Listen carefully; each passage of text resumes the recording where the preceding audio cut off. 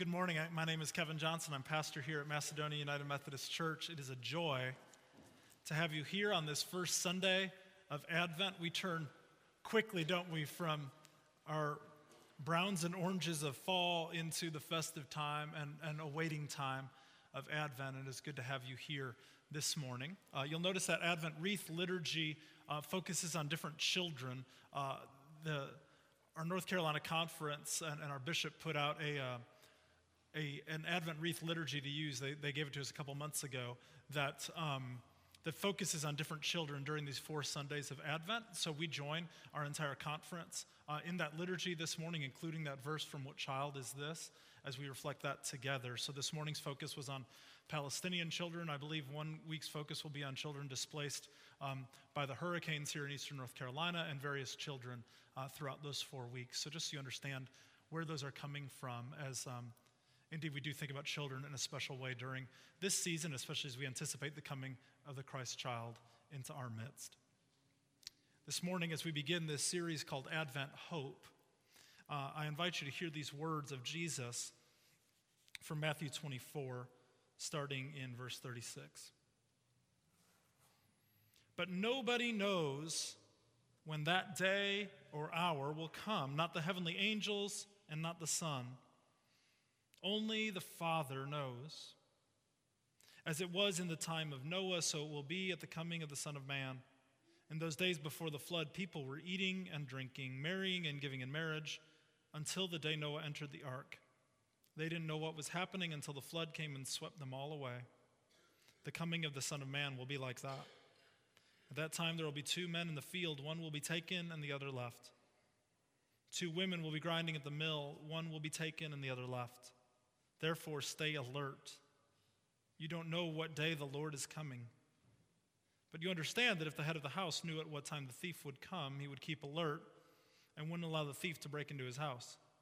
Therefore you also should be prepared, because the Son of Man will come at a time you don't know. Friends, this is the word of God for us, the people of God. Thanks be to God.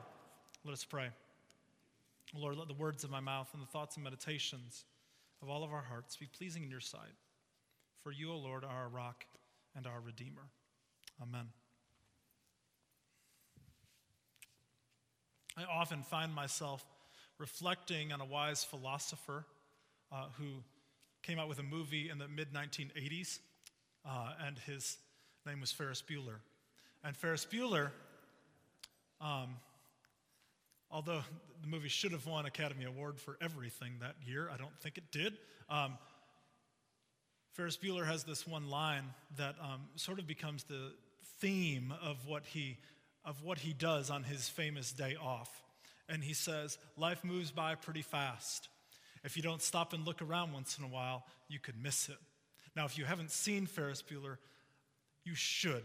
I mean, please. But anyway, it has nothing to do with Christmas or Advent. But indeed, Ferris will go on from that quote and live one of the greatest days of Chicago history, where he will go around and see the Art Institute of Chicago, take pictures in front of the Monets and the Surratt and everything like that. He will go and have lunch at a fine French restaurant, accidentally run into his dad in the bathroom there, thinking that he will get caught as he's supposed to be homesick from school. Meanwhile, they've taken his friend's dad's Ferrari out for the day. I mean, it just gets better and better. He goes to a Cubs game and even catches a foul ball and somehow makes it back in his bed on time, right? But his whole theme throughout that movie is this: life moves by pretty fast. If you don't stop and look around once in a while, you can miss it. The ancient Greeks, and indeed the Greek that our New Testament is written in, they use 2 different words for time throughout the text. The first one of those is this word chronos. Chronos is the same word where we get chronology from, right? So it just means it's the time where it's kind of where we live. When kids ask questions, like some do, like, is it time to wake up yet? Which is my favorite question. Are we there yet? Which I heard a lot yesterday. When is dinner time? It's only 43 days until my birthday. We're thinking in chronos time. In chronos time is linear. Time is linear, okay? Time goes in one direction. We we mark it off by days and months and chunks, right? When we come to a place like the end of the year or around a birthday, or we see kids grow up all of a sudden that we haven't seen for a year, and we ask, where did the time go? We're asking questions of chronos, time. We're asking questions on that time is a linear thing. It's passing by really quickly, at least when we get older. When we're really young, it seems like it's eternal, but time keeps marching on. That's chronos, time. The Greeks, however, you had another word for time as well, and it's the word kairos. You may have heard that word, K-A-I-R-O-S is how we would put it in English. I would say that kairos time is where God lives and operates. If chronos is where we live, kairos is where God lives. In Scripture, oftentimes we hear this phrase used, in the fullness of time. In the fullness of time. Mark Batterson, in an article about this, he writes this. He says, chronos is quantitative. It counts minutes. Kairos is qualitative. It captures moments. Hear that? Chronos is quantitative. It counts minutes. Kairos is qualitative. It captures moments. You know those moments of Kairos time, those times where you're like, I could just stay in this moment forever, right? This right here, this is what it means to truly live, whether you're looking out at a beautiful vista somewhere and seeing it, whether you're around a table with people you love and time sort of doesn't seem to exist in that moment. It's a little bit fuzzy. That's Kairos time. In this passage today in the gospel, Jesus is talking about time. And I was struck by this text because it's the first Sunday of Advent, and I wonder, how do we deal with the fact that a season that's about hope starts with an alert and a message of warning, right? Jesus in this text is saying, be alert. You don't know the day or the hour the Son of Man will come. Be alert. Stay prepared. Be ready. But what Jesus is trying to communicate in this, right, is this. No one knows what time the Son of Man will return. And it's not worth guessing whether Jesus will come back today. We are simply to live like he is. And when we live like Jesus is coming back today, it's not for the purpose of fun avoidance, like we might think of sometimes. It's because we are committed to the way of God's kingdom, no matter what time it is, no matter when he's going to come back.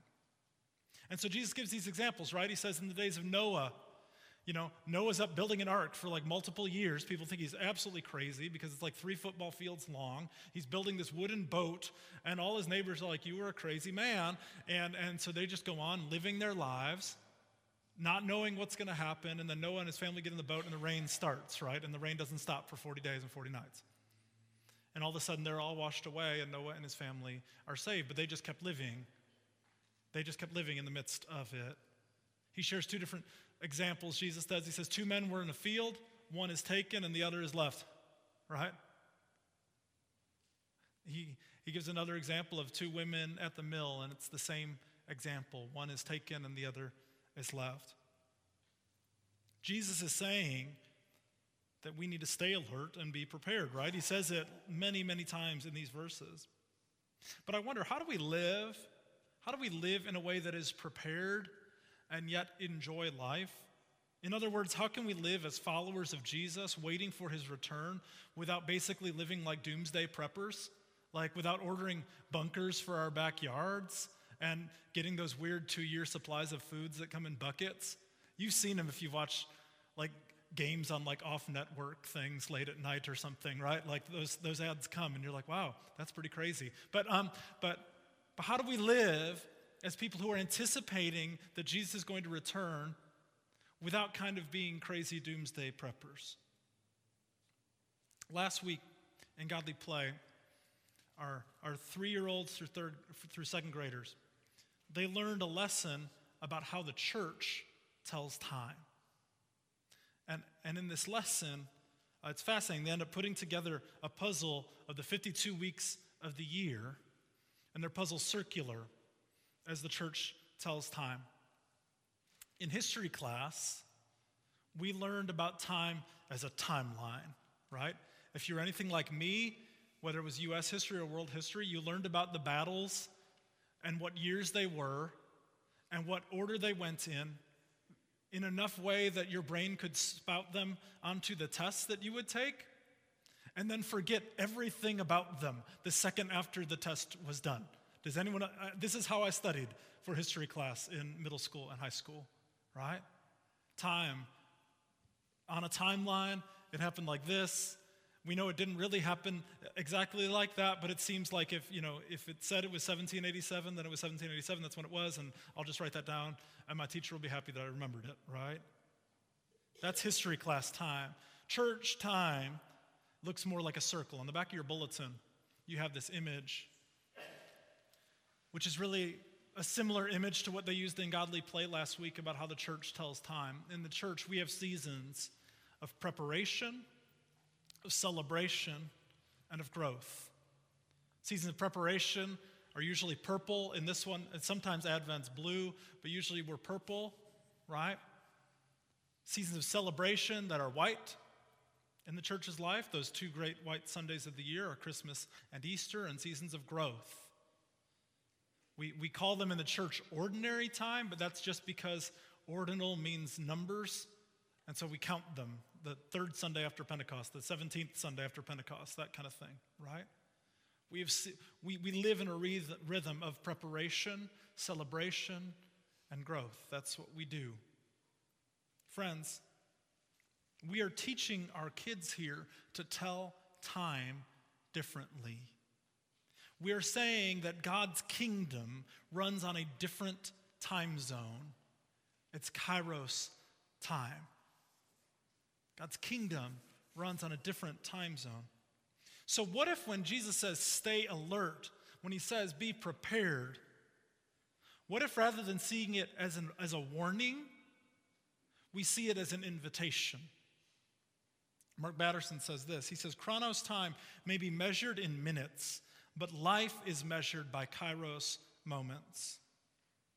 Discerning those moments is part of hearing God's voice. Hearing him means discerning the holy moments when you need to drop to your knees. It's discerning the critical moments when you need to make a difficult decision. As a parent, it's discerning the teachable moments that can turn into defining moments for your kids. In other words, what if stay alert? What if be prepared? Our invitations ask that question of passion that we try to ask as a church, where we ask, where did I see God today? Where is God showing up in my life? How can I be aware of God? Those are looking for Kairos moments in the midst of our day. Because friends, God is a surprising God.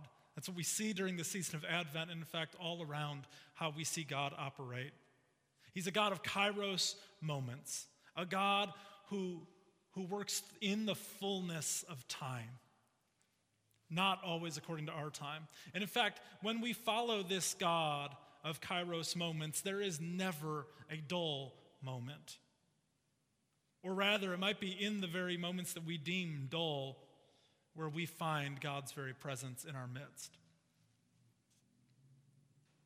The wise philosopher said, life moves by pretty fast. If you don't stop and look around once in a while, you could miss it. This Advent, we need to ask, what time is it?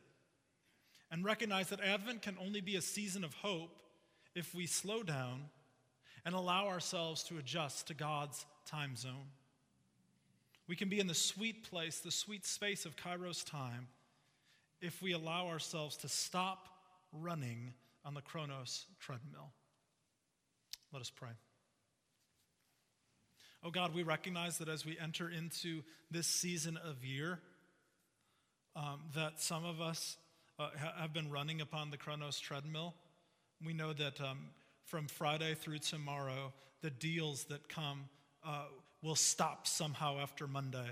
And that if we don't get all of them, whether physically in a store or by sitting on our iPad and trying to make sure that we get the best one, we begin Advent every year on the treadmill, on the Chronos time zone. And we know that there are all sorts of things that have to be done and people to shop for and maybe parties to attend or people to think about and Christmas cards to get made and all of the things, in addition to our normal lives. So much so, God, that we don't always slow down and stop. So much so that we don't always look for your presence. Instead, we can't wait to breathe the sigh of relief that is December 26th. And God, you are calling us to live in such a way that anticipates and that prepares, that opens ourselves to those Kairos times and moments. So God, help us to stay alert and to be prepared. To stay alert to the ways in which you want to meet us this season. To be open to ways in which you want to shape us and mold us and make us into the type of people who can meet you in those Kairos times. In Christ's holy name we pray. Amen.